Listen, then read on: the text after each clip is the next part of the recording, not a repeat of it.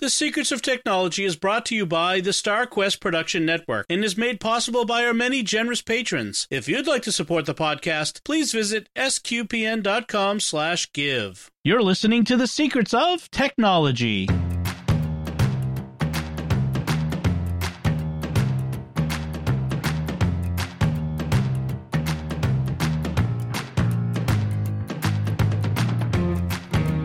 Hi, I'm Dom Bettinelli, and you're listening to The Secrets of Technology, where we discuss the technology news that's important to you from a uniquely Catholic point of view. Joining me today on the panel are Jack Barazzini. Hey, Jack. Hey, Dom. And Thomas Ennerho. Hey, Thomas. Hey, Dom. Folks, we have a great show for you today. We have another listener-requested topic. We got a request from a listener who wanted to know more about remote control apps. And we've talked a bit about remote control apps in the past on the show. They've come up as picks of the week, or they've kind of come in from the side as we're talking about other topics. But we wanted to talk about them specifically here as the main topic, and what a remote control app is, how we'd use it, when we'd want to use it, and the different options we might have. Thomas, you mentioned before before we started recording that you don't use a remote control app per se. When you want to get into your computer remotely, you do something else. What is it you do? I use shell scripting. So I just go into an SSH session, and I have a listening port open on my computer, whichever computer I'm trying to log into. And because I'm a Linux user, I can just access things through the command line. And so if I need to quick copy something or to access some part of, especially like my Minecraft server for my kids, yeah, I just log in with a shell script and connect that way. So there's a lot of things to be concerned about there, because the typical shell port is one that everybody knows. So the first thing I did for security was just change the port that it's listening to for shell login. And I have a write-up on my blog about that, so I'll give you the link to that. And it's kind of how to manage the security issues, especially since I taught a bunch of middle schoolers how to do this so that they could log in remotely to their Minecraft server and manage it. And so I had to make it super duper secure, because not only was I worried about the people getting in that weren't supposed to be there, but I was worried about them getting in and doing things they weren't supposed to do. Right. Well, yeah. And since that's middle schoolers, if you have, our listeners, you probably won't be able to do it. So just get the local middle schooler to help you. They'll know more about this. Right. But it is a bit of an advanced way of getting into remotely. I mean, I'm not even sure. Right. I know how to do it too, but that's not something I'd be super comfortable doing very much. It's more of an advanced way. Well, and before we get too far too, I would recommend anybody who does do that, who's interested, I found a great Android app called Juice SSH that allows you to do shell scripting from your phone. And all the same safety protocols, can run all of the different signatures that you need to communicate securely, and it's free. So it's really easy to access. Really, it's free, and it's just really a simple app that does exactly what you want it to do. There's an app for iOS that also does the same thing called Prompt from Panic Software, that also gives you an SSH client for shell script on your iOS device. So that's cool. Jack, I was going to ask you about, do you know about most of these remote control apps use a particular, we call it a protocol, or the same sort of base that it's called VNC. Do you know much about that? VNC? I know a little bit about it.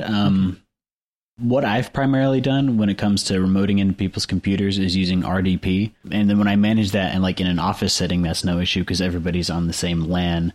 This past year, especially with everyone working remotely, we've been using a VPN, so that keeps everything secure. And then if anyone needs help, I can just RDP into their computer.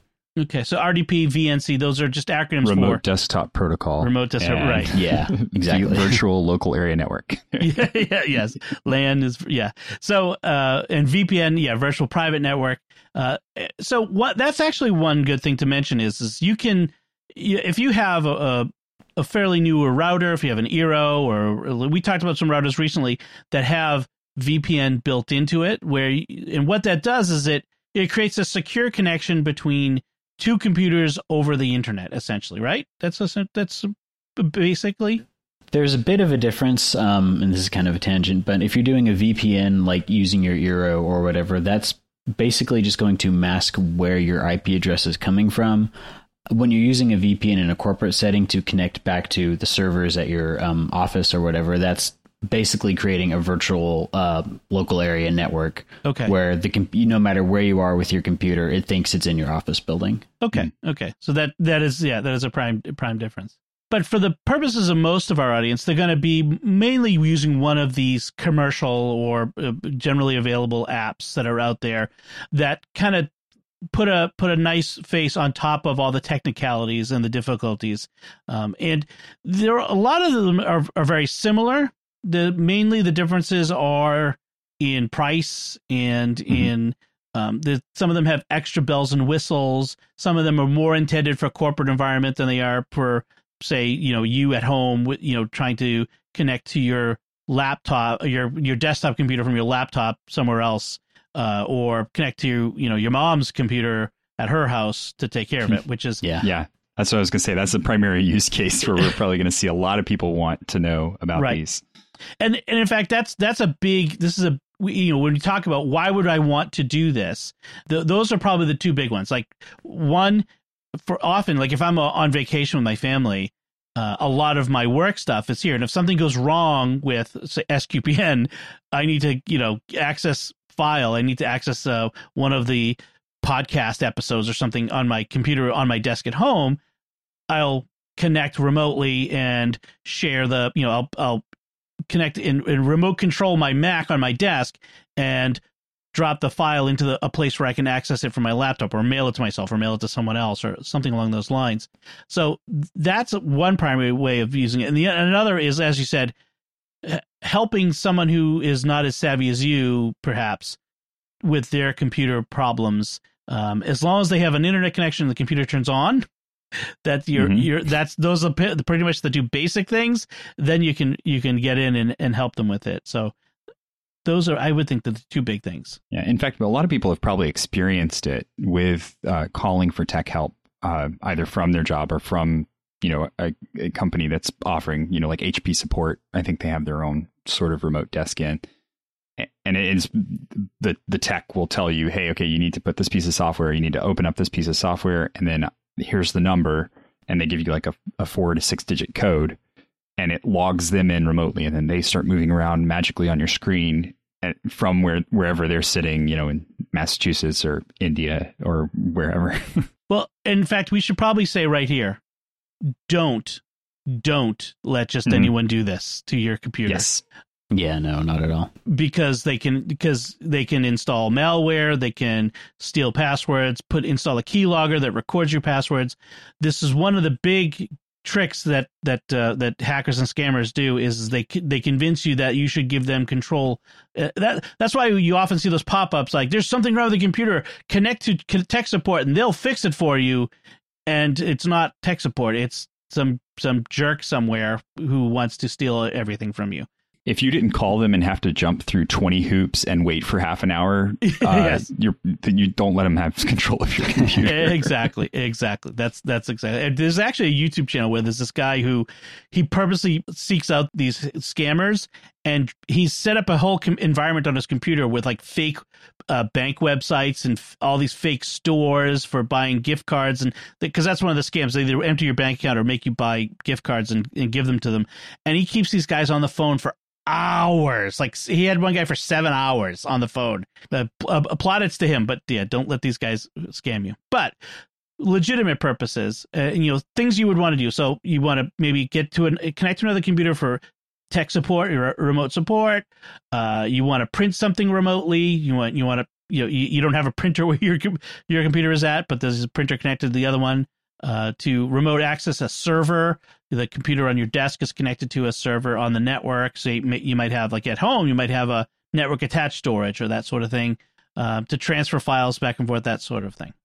So let's talk about the different options. There's the free services that are built into the different operating systems. There's Quick Assist for Windows, which to use that, there's you have to have the person log in to Mike. So this is more of a tech support function, And what that does is that you have the person you're helping, they log into to a Microsoft account, and then there's a connection code that they share to you, the person who's trying to help them, and then you connect and control. Yeah, I've used that one some, and I would not recommend it, to be honest, because I feel like the biggest use case for this is you're helping a family member or a friend who's not tech savvy, who's going to need help on their computer. And the one thing they're not going to know how to do is either have a Microsoft account or remember their password to log into their Microsoft account. Right. So I've never actually tried to use Team Assist where it's been, I've actually ended up being able to use it. Another one that's free and built in is Screen Share. That's part of Apple Messages. So obviously it's just for people who run Macs. It's not as like they don't have to log into an account, but they have to understand how to open messages on their Mac and allow you to share the screen. It's not very hard, but sometimes if you're in the position of having to help someone who doesn't know how to fix their own computer, it's often very hard to explain to them how to get where they need to be. But it's built in, it's free, and you can use it. Google Chrome has a built-in extension, a remote access extension. This one only works for other machines on the same account, so they have to be connected to the same Google account. So that's a problem. So it's really more about you connecting remotely to your own computer as opposed to doing tech support. Right. But it's fantastic because it works over the web, and which I think is, you just log into a website basically, and then have kind of an RDP placed up there for you. Yes, and it's cross-platform, so Windows, Chrome OS, and Mac OS, it works across them. So that's a good solution. So those are basically the free ones. So let's talk about the not so free ones. Although this first one, it has a free level, and it's called TeamViewer. And I've used a number of these for over the years, and TeamViewer was one I used for quite a while. That one's definitely my go-to for the situation of helping friends and family, because it's super easy to install. It doesn't cost anything if you're using it for personal purposes, which helping people is that. It just gives you a code. They put in the code. You can get on their computer, do whatever you need. And that's the one I've never had any issues with in terms of helping a non-tech savvy person. So that would definitely be my go-to for that use case. Right. I agree. Yeah, when you install it, it sets up with that code right there on the screen for that they can share with you. They can text it to you or email it to you or whatever. But yeah, it seems to be designed for that use case of helping that one person. And like you said, it's free for private, non-commercial use. If you were to be, they get a little hinky sometimes, a little bit about suspecting you of using it for not private, non-commercial use. I started to run up against it started to get a little pushy about, are you sure you're being an individual? Yes, I own two computers and I have a computer at work and I'm trying to connect to it. So I ended up leaving it behind, but yeah, in general though, and it's cross-platform. That's another big benefit of that one. Yeah, definitely. Another big one is LogMeIn, and LogMeIn is a big company. They have a lot of different products. If you've ever used a GoToMeeting webinar, if you use LastPass, all that sort of stuff. And LogMeIn Pro is their remote access software. That also, I think I don't think they have a free tier. They have a free trial. So you can so if you needed to use something and for whatever reason TeamViewer wasn't the thing for you, you could use the free trial to do some remote. But that's not as good, because one of the things I should mention is if you're setting this up to do tech support for your mom remotely, say, I always say your mom because my mom is the one who I usually would be helping, but it could be your dad or could be your aunt or whatever, your uncle, could be your kid at college. But but the best thing is if you can install the software when you're sitting at their computer, get it installed, get it set up, get the code ahead of time, know what it is, save it, so you don't have to walk them through anything over the phone. That's if you can avoid that, that's the best thing. So this isn't as great of a deal, but what it is this is $30 a month. You get to access up to 2 computers on the LogMeIn. And it allows for multi-monitor display, which is can be, for me, that's useful. I've got multiple monitors. Not a lot of people, not everybody has a multiple monitor setup, so it's not as big a deal for most people. And I think LogMeIn is definitely more geared towards if you have your work computer set up in your office and you want to log into it when you're remotely. It's less of a tech support thing and more of a being able to get to your stuff wherever you are. That's right. That's right.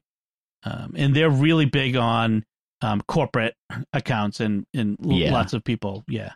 Another one is Splashtop. This is one I don't have experience with. I haven't used this one, but it is $5 a month for connecting 2 computers. They have a business level. It's $8.25 a month, and that gives you up to 10 computers. And you can also share your desktop via a web link, which is useful, especially if you want to demonstrate things to someone else. That I think is probably the best seller for this one. That is just it's really easy to install too. It's really not not as easy as TeamViewer. TeamViewer, I think, is just the most easy drag and drop. You can do it over the phone.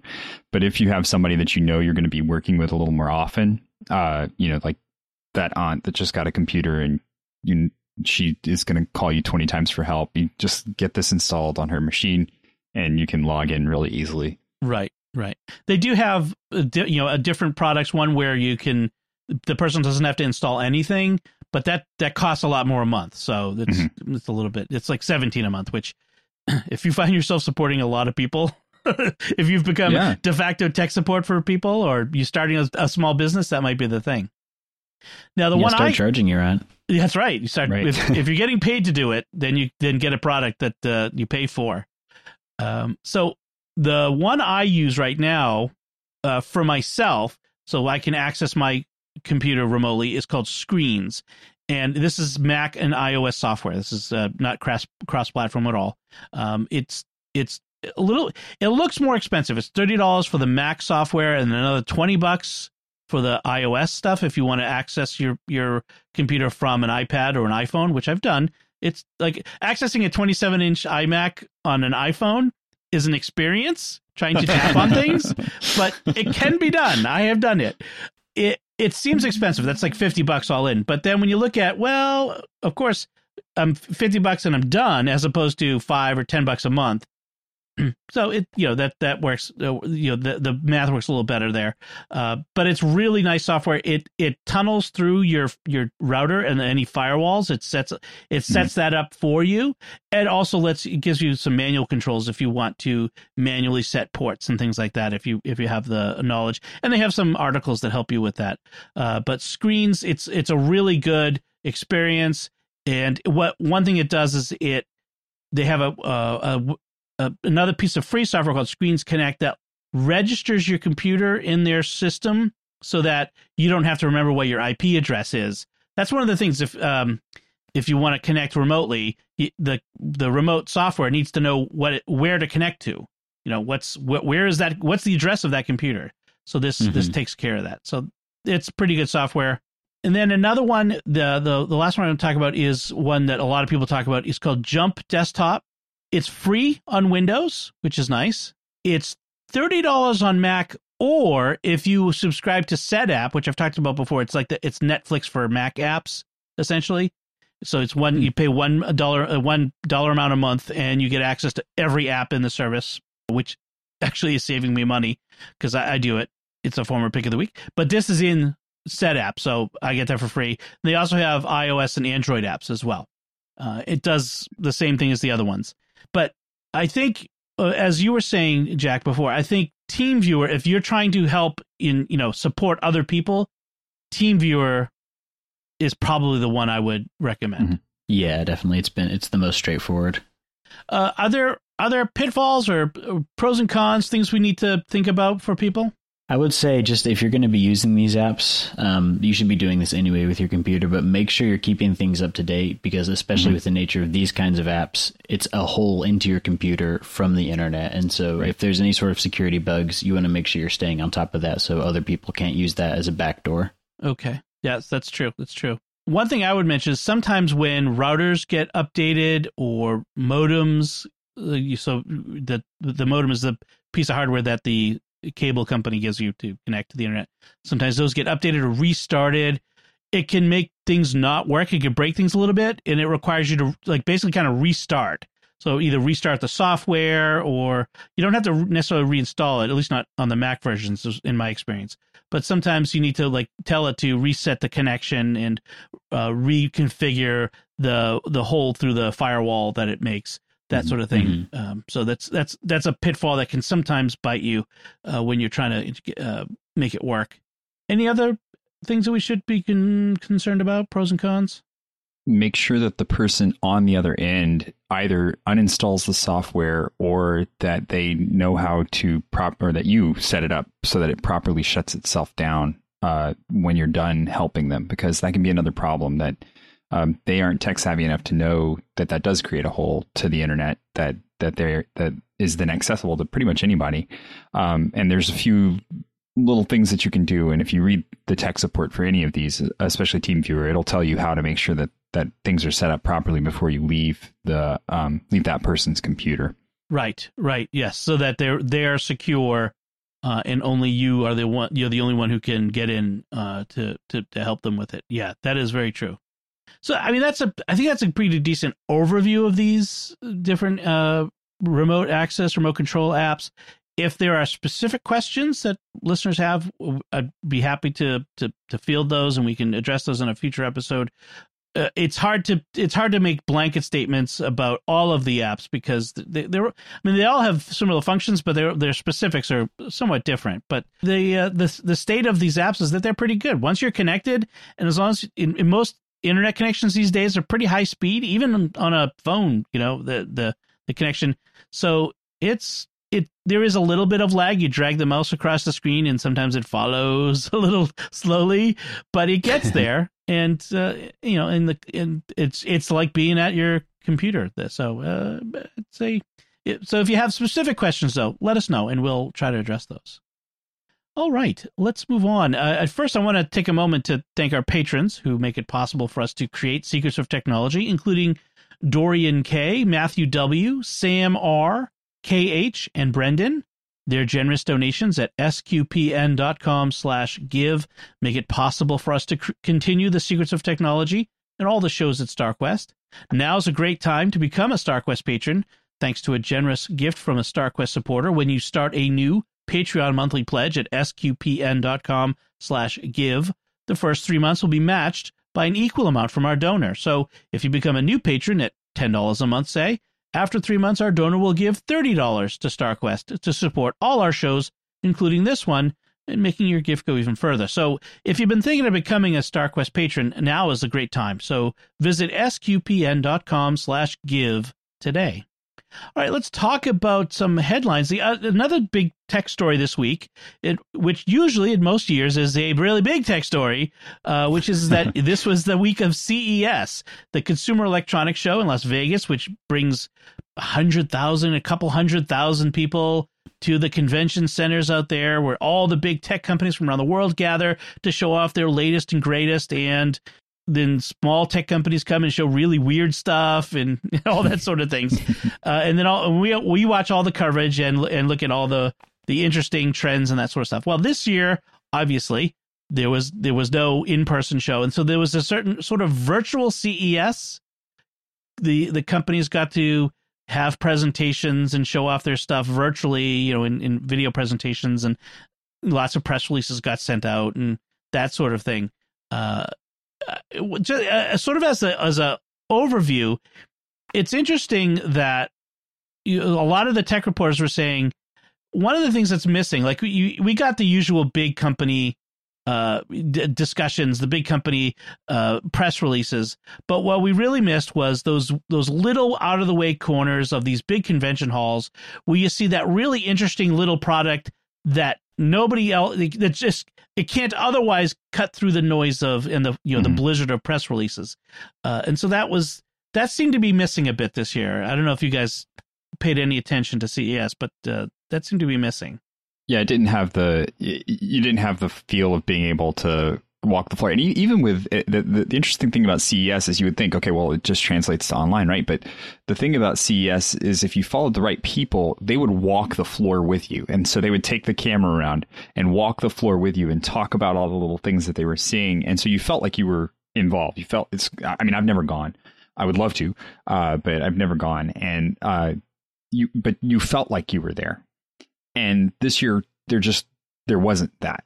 Even if those things were happening, it wasn't obvious how to get to them. And you needed to know really where you were going to go and check out these secondary things.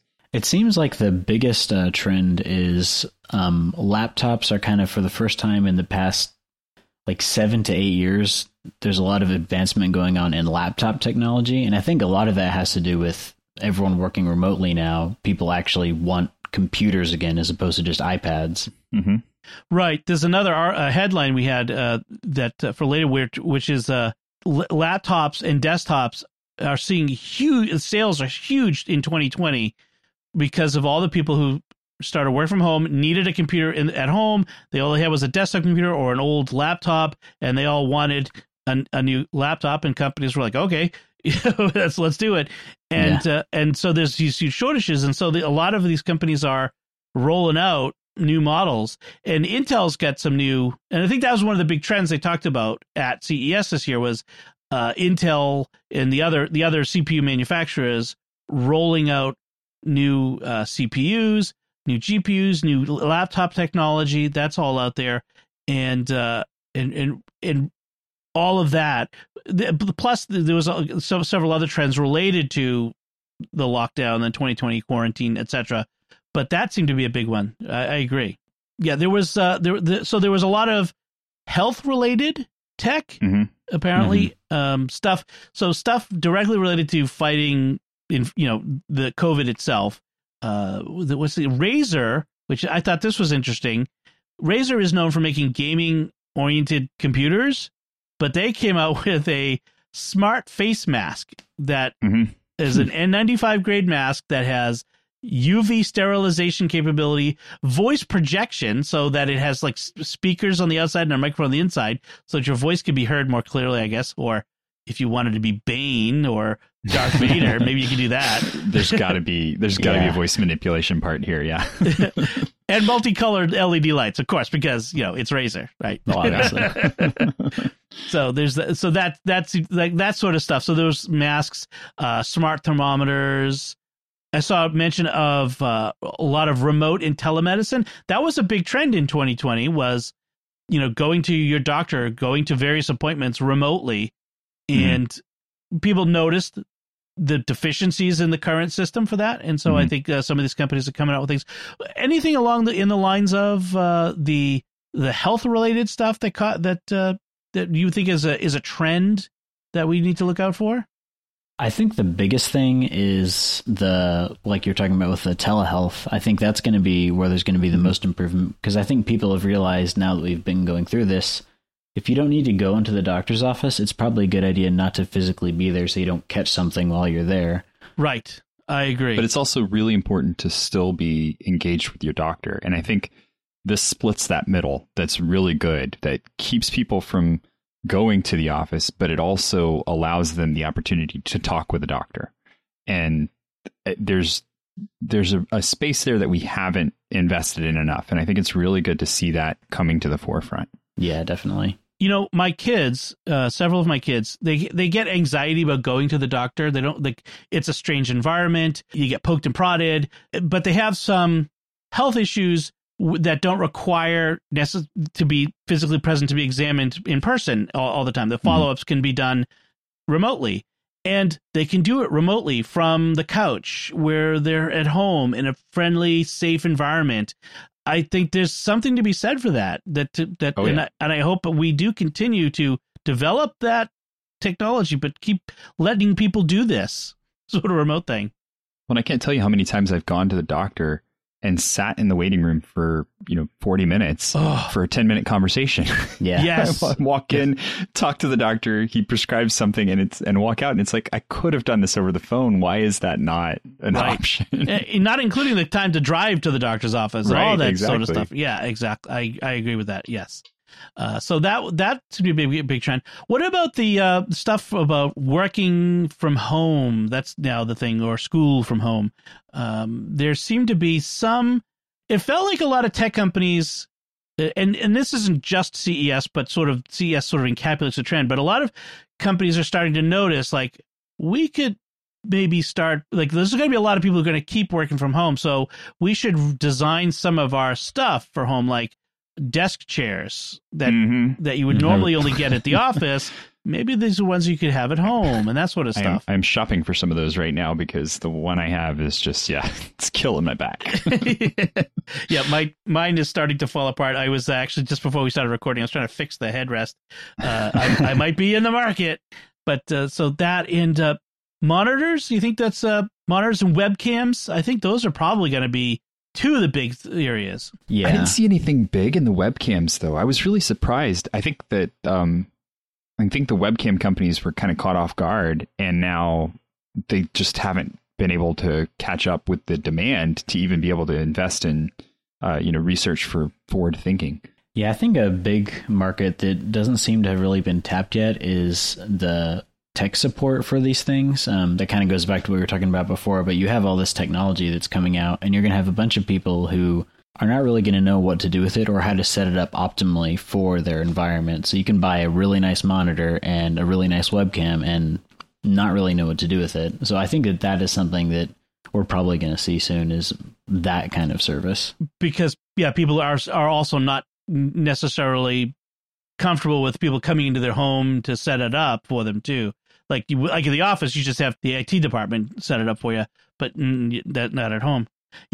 Speaking of the webcam stuff, Dell has showed off a new laptop that has a built-in automated physical shutter that opens and shuts based on whether you're actually there's some functionality about closing when you do, like, automatically physically covering the shutter at times when you don't want to be on camera, which that's kind of cool. I actually just bought a laptop for my wife. It's like a cheap Lenovo, and it has a physical shutter that you slide over. Well, given the oopsies that we saw at the beginning of the pandemic, especially from people not realizing they were on camera, like going to the bathroom and stuff like that, this is a no-brainer. I think the idea of having at least even if it's a manual physical shutter, never mind an automatic one. I mean, just even a manual physical shutter is, I think, de rigueur. I would say if you're worried about security, a manual physical shutter is probably the best way to go because it can't open itself. Exactly. Yeah. I mean, I have an Echo Show on my desk, and it has a camera on it, and it has a physical shutter that you flip it to the side, and it's never been opened. I have no desire. Closed. Yeah, I have no desire to open that thing. And I mean, I have aftermarket ones I've put on all my computers, on my kids' computers, all that sort of stuff. But it is nice. Apple says that the way that their webcams are engineered in their laptops and in their desktop too, the iMac, the camera cannot be on without the green light also being on next to it. So there's no way for the camera to be active just in a basic electronic sense. My guessing is power is running through the LED or something. I actually just watched a really interesting video from the YouTube channel Technology Connections earlier today where he talks about that exact thing. I'll send you the link to it if you want to put it in the show notes. Oh, yeah. Because, I love Technology Connections. We talked about that channel as a pick of the week a few weeks ago. And, yeah, you can, somewhat rest assured. But I can imagine there's more of this coming. Another big trend was, well, it's hard to say it's a trend. Every year at CES, TVs are big. Right. Like, it's just that's the primary consumer electronic that most people have, right? But the new thing is they're talking about OLED. So, but like new, well, it's not really new, but big OLED screens. Like most OLEDs have been limited to phone size, but now we're talking getting the cost of the very big, like 55 and 60-inch screens in OLED down that people can actually afford them if you're not a football player or, or a celebrity. So, and the benefit, one of the big benefits is that, the colors are really true and good. Black is ultimate black and that sort of thing. So right. That came up. Any other trends that you guys saw that might be interesting to mention here? Everything seemed pretty tame, honestly. Yeah. It was kind of like, no like innovative, the side scrolling phones that have like the screen that goes off the edge or that can fold up or, yeah, there was one phone. There was one phone that rolled up like a scroll. Right. But it was apparently like mechanical so that like you didn't just pull it open. You had to press a button and it slowly unrolled. Like, I'm going to get that call. I'm going to get that call. Oh, they hung up. So, yeah. Although the one thing I did see that wasn't a computer or phone or anything like that I really want is they call it the Keurig for ice cream. And it's basically you put a pod in this machine and it dispenses, I guess, soft serve or something like that. I'm like, I totally want one of those. Yeah. Man, awesome. I have a 3-ingredient chocolate ice cream that I make at home. It's so good. Soft serve. It's not. I will never use anything else. Just 3 ingredients. Too. It's beautiful. Milk, chocolate, and sugar. Pretty much. Nice. Although we've this is off topic, but for my daughter who until recently couldn't drink milk, her ice cream of choice, quote unquote, was frozen old bananas, like bananas that had gone turned brown, too brown, frozen, then put in a blender with some chocolate syrup or just chocolate powder, cocoa powder, and some sugar. Although I don't even know if it needed sugar. Blend it up, and then it's taste indistinguishable. It doesn't taste like banana, indistinguishable from chocolate ice cream. And if you're lactose intolerant, yeah. So, all right. So that's okay. I gotta give my real 3 ingredients are whipping cream, evaporated condensed milk, so the sweetened condensed milk, and chocolate. That's how I do it. Nice. It's absolutely beautiful. You can look the recipe up on YouTube, but it's 3-ingredient ice cream. It is amazing stuff. Really, I'll have to check it out. All right, so let's. So that was CES 2021. Quiet. The funny thing is all these tech reporters who get to go every year. Oh, I have to go to Las Vegas and I have to walk around. they would always complain. They would always get sick on the way home. Because everyone passing around these diseases. It was interesting to see how many of them actually this year going. Well, I kind of miss it. Like, yeah. Of course you miss it. You get the all expenses paid junket to Vegas. Of course you miss it. So. All right, so let's talk about other news.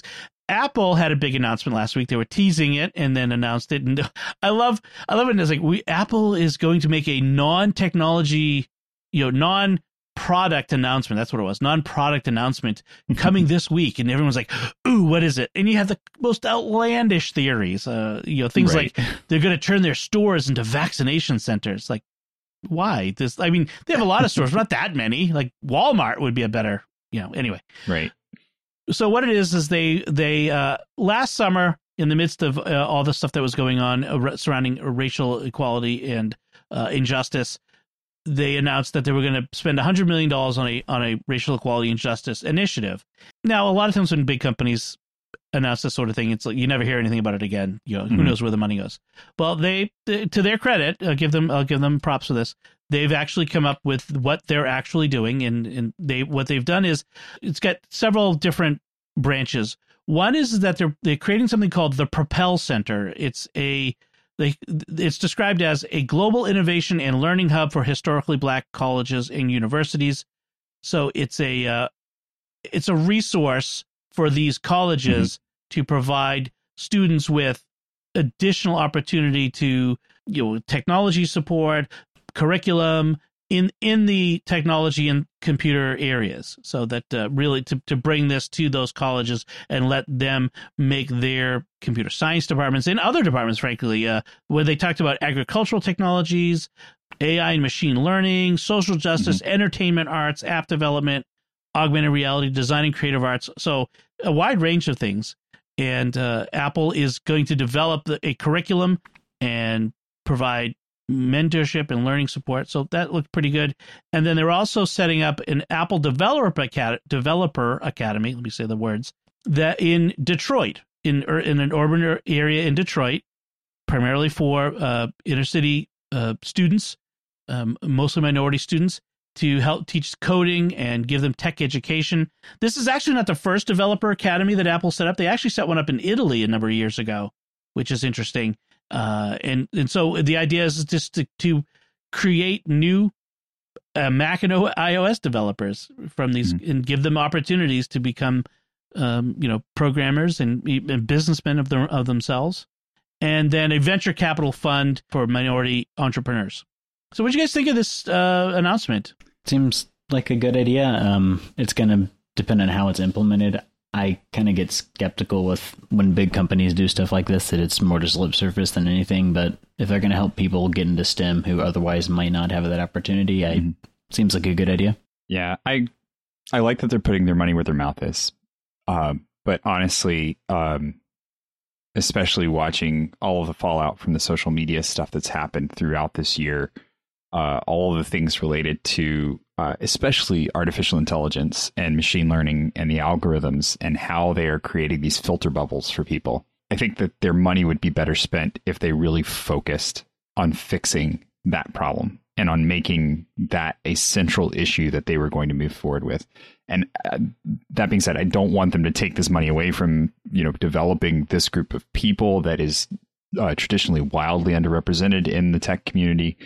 But we really need to handle at a philosophical level the problems that have been coming to the forefront in machine learning and in algorithms and in the development of those things and how they have been serving, capitalist tendencies to a dangerous extreme. Because there's nothing wrong with making a buck, but there is something wrong with making a buck at the expense of all of these people that are being stuck into these filter bubbles and losing connection with the things that are happening to them. I just want to offer a nuance on what you said. Instead of they would have been better spent, I would say, Apple, you've got plenty of money. So in addition to this money, I'd like you to make a huge investment in that. So yeah, exactly. That's a good way to put it. I figured you'd agree with that. Yeah. Jack, what was it you wanted to add to that? I was going to say, pretty much just that, like do this and then also do that other thing. Mm-hmm. Right. There's a lot of places Apple sees itself. One of the it kind of sees itself as we are a virtuous company, and whether or not that's true or not, whether that's even possible or not, they make the case that they're not just about the bottom line and self-serving, but they want to make a difference, make a change in the world. And whether you agree with their complete vision of what that means or not, that's the case they make. But if they want to make the world a better place, one of the areas they got to do is they got to rein in technology in these ways so that it's not harming us, even as we advance more and more and more forward. And their hardware and software is a part of that. A billion phones in your pockets, y'all, as Oprah facial recognition software is definitely top of the list of one of the problems that we're having in that arena. Right. Yeah. I was just seeing in Boston, they wanted there's proposals to ban police use of facial recognition software because of its inherent biases against certain communities, certain ethnic backgrounds, especially Black and minority people because based on how we've talked about it before, based on how it's been programmed and the models that it uses. So yeah, I agree. So from one giant computer company to another doing things, here's one that we're less excited about. Fitbit has been absorbed by the Google.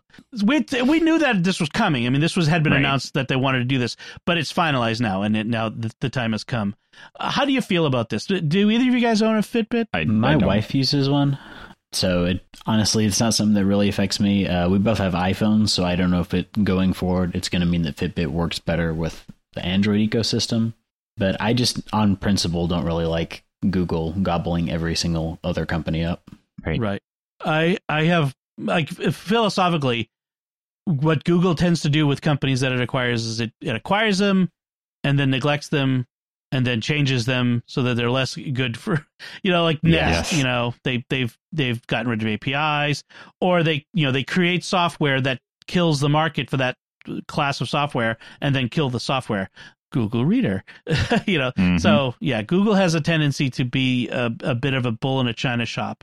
I can see where they're doing this though, because they currently don't in their portfolio have a competition for the Apple Health device, right? In the watch. But it just bothers me that it's like everything's kind of getting, we have maybe 5 companies that are going to be left in the world.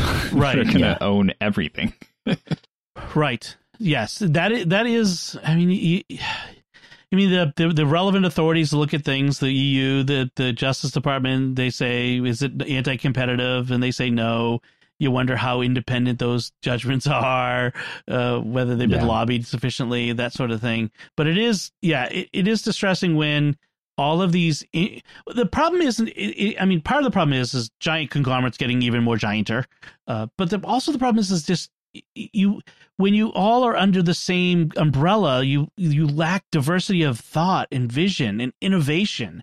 It's now you have Fitbit doesn't have Fitbit vision, which granted it hasn't been great vision. Some of it has had some innovation in recent years, but their initial innovation was its big splash. I give them that, but at least it's not like the Google vision. They had the Fitbit vision, and Nest had a Nest vision. And so you had these competing visions in the marketplace of ideas. You had these exchanges, and, Fitbit would come up with an idea and Apple would copy it, and then Google would copy that, and there was give and take. But if you have just one big company, I think there's less of that. And I think that harms all of us in the long run.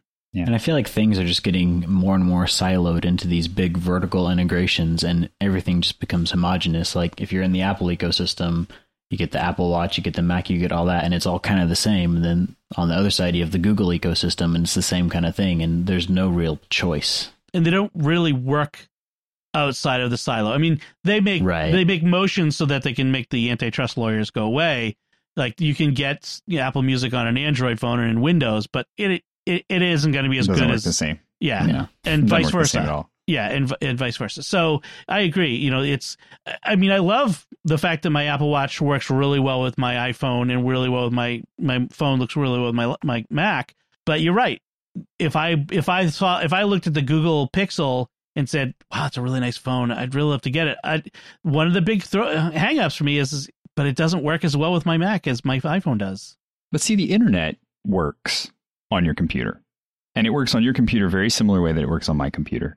And the entire design of the internet is that it's supposed to be open and usable by everyone. That's not really how it is now, though. I'm even encountering that where I just recently switched from using a PC and having an iPhone to getting a Mac, and how easy it makes everything.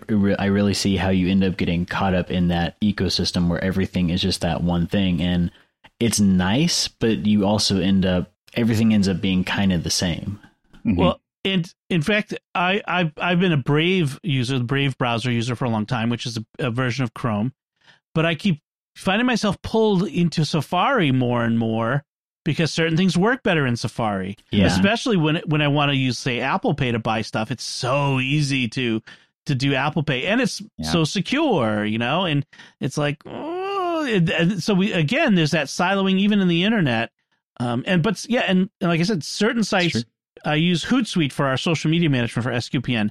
Doesn't work very well in Safari. Works really well in Brave, and so I have to switch between them. And there is some concern about this movement to kind of silo. But as the good thing is right now we still have choices. I can still use Brave or Chrome or even Edge on my Mac if I want to, for now. Right. But we'll see how it goes. I'm still waiting for my Linux phone, darn it. I want a Linux phone. Yeah, that'd be cool. It's still not out there. I actually encountered this problem today when I was setting up a new computer at work. It had this thing that I'd not heard of before that's called Windows 10 S mode, where you're not allowed to install any applications on the computer other than what you can get directly from the Microsoft Store. So I had to go through, jump through a bunch of different hoops to uninstall the Windows 10 S mode just so I could install something that my company develops. And stuff like that is what I really don't like seeing, where you end up being forced to just get things through an app store, even though you're on a computer. That's my big fear with the Mac, and that if Apple ever does that someday, I may just digital and go Linux, because I do not want to be. I do not want my experience to be like. I mean, it's okay on my iPhone. It's okay on my iPad. I want to have control of my Mac and be able to install whatever software I want without having the software to be able to fit within Apple's narrow guidelines of its App Store. There's stuff I would love to do on my iPhone or my iPad that I can't do because Apple won't let those apps in, especially as we've seen in the past week with certain social media networks that have been deplatformed by App Store rules and that sort of stuff. But if their servers were still running, you could have still accessed them through the web, because the web is an open service. That is concerning.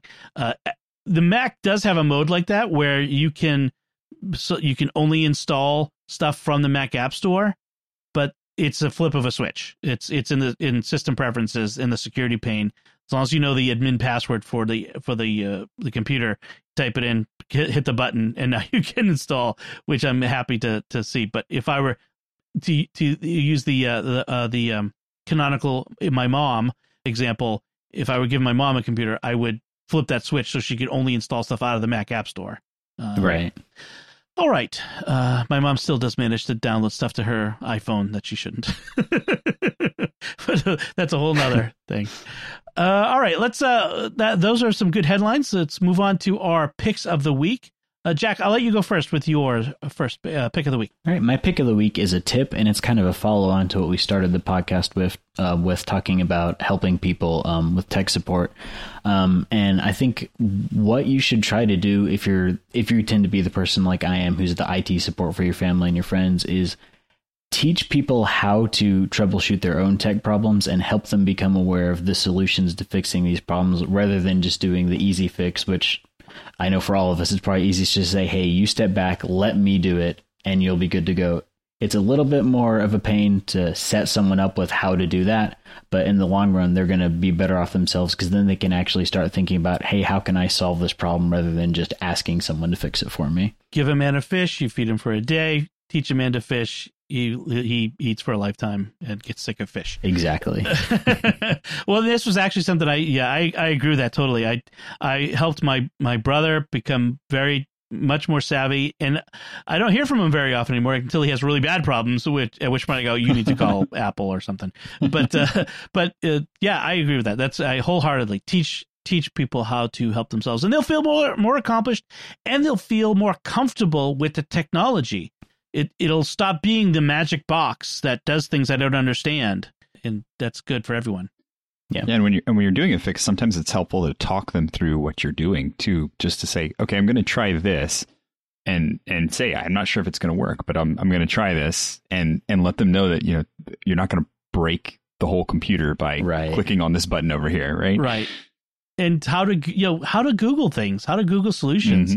Man, is this not the hidden secret of most of us tech nerds? Yes, it is. We don't know all this stuff. We Google it. We just know how to find the stuff on the internet. Just know the keywords. That's it. Yeah. Right.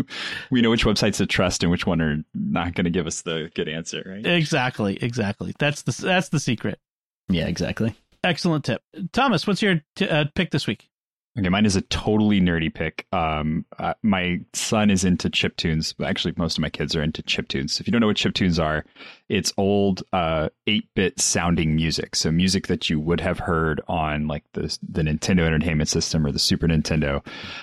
It's all designed with very specific sound wave patterns, because they couldn't. They had a sound chip that could only do certain sound wave patterns. And so if you listen to the old Mario music, for example, the music and the jump sounds were all integrated. They had to work together. So even if Mario jumped at an odd time, that's why sometimes you'll see Mario jump and then the jump sound will happen later than when he jumps, is because it had to fit in with the music. So there's a lot of rules to writing this music that's really bizarre, and people don't follow it necessarily. But if you want to sit down and try and write chip tune music, which is music that sounds very much like these old school music types, there's this program called Milky Tracker. And a tracker is what they would use to write this music. So they would use sine waves or sawtooth waves or square waves to make the instruments, quote unquote, that would go into these different music types, and then you would just write the music in kind of the way you would anyway, where you would just give it a letter, and it would be like writing notes on a sheet. There's a lot of great videos on YouTube on how to use it, but it's a free program. If you want to go check it out, you can download it. You can play around with it. You can make some fantastic tunes. He is one that sits down at the piano and plays out all of the tunes that he hears from like Zelda and all the different games that he plays. So I figured, okay, let's go the other way and let's get him actually writing some of his own music. And he's come up with some really great chiptunes that he's designed all on his own. He's learning a lot about music, and he's just playing with it, which is the best part. It's awesome. Fun to him. Nice. Sounds really fun. Maybe have a future as a game soundtrack designer. Exactly. Good. All right, so mine is another tip this week from me this time. So my wife has had a long-term problem with her phone, her iPhone. We are on AT&T. I've been on AT&T for literally decades. And in fact, back when they were, what do they used to be? Singular. They were AT&T, then they were Singular, then they were AT&T again. I've lived through those corporate transitions. Anyway, it's not really here nor there. So my wife's had this problem on her phone where she gets spam texts to her phone. And these are gross, disgusting spam texts. Let me just put it that way. And we have not been able to stop them. Now, there's software out there that claims to do this. You know, it was Malwarebytes and there's other apps that claim to be able to filter junk into a junk mail folder. But there's a problem because those only work for actual SMS. SMS is short message system. Those are actual texts from a phone number or short number, you know, the short codes. These are the ones she was getting were from email addresses. That's a very, it shouldn't, you think that shouldn't matter, but it's a very key distinction. So with the emails cannot be stopped by the normal method. And so the short form of this is, if you want to stop emails from being sent to your phone number, every cell phone number has a hidden email address associated with it. I think with Verizon, it's like your phone number at vtext.com or something along those lines. And there's a similar one for AT&T. Anyway, if you want to stop emails coming to your AT&T phone, you need to call the customer service, ask for advanced technical support. Like when the automated thing comes up and says, "What are you looking for?" Just keep saying advanced technical support over and over. That's what I did. It will route you to advanced technical support. Then when you get the person on the line, you tell them, "I want you to turn off the email to SMS gateway for this number." They'll know what that means. And they'll say, "Okay, sure." And they'll shut it off for that number. And now from that point on, you will not be able to get emails sent to that phone number. Now, if you're a Verizon customer, you don't have to do this. There's a switch in the Verizon preferences of your account. So if you go to Verizon, your account on Verizon, there's a one of the options is turn off emails to domain, from domains or from the web or something along those lines. I don't know the exact language, but it's something along those lines. So they actually let the customer do this themselves without having to call. I did it. I called. I was on hold for 15 minutes, talked to someone. They put me on hold a couple times and then came back and said, "Okay, it's all taken care of." My wife is so happy now because the problem is now here's I want to give a little fish shake at Apple because the notifications for messages should be more granular than it is. Which is, I should be able to say, just like I can with mail, only give me notifications of messages from people in my contacts or people I designate as VIP. Because it was all or nothing with messages. You either get all of your notifications on your lock screen or none. She didn't want these gross things being on her lock screen, so she was missing messages, important messages from family and friends. So that's one fish shake. And also, how about a basic spam filter, Apple? Like these were very clearly would have got caught by any spam filter. You give us a junk mail filter in the on the mail app, do it for messages too. So that's my fish shake at Apple for falling down on this one. But if you are having this problem or you know someone who has this problem, this is the solution. Turn off the email to SMS gateway. That's it for me. So I think that should wrap it up for us this week. What did you think of our discussion? If you have any, like I said, if you have any more questions, specific questions about remote control apps, let us know. If you have any comments on any of the things we discussed otherwise, you can contact us at the show at sqpn.com/technology or the SQPN Facebook page, facebook.com/StarQuestMedia, or send an email to technology@sqpn.com. And you can find links from our discussion and the headlines and the picks of the week on our show notes at sqpn.com. Remember, if you can, please, to like each episode of Secrets of Tech on Facebook, retweet them on Twitter, where we're at SQPN, and leave comments and reply to our tweets and that sort of thing on social media. That's another great way of contacting us. Until next time, Thomas Sanderho, thank you for joining me and sharing the secrets of technology. It's been a pleasure. Jack Barazini, thank you as well. Thanks, Tom. And once again, I'm Dom Bettinelli. Thank you for listening to the Secrets of Technology on StarQuest.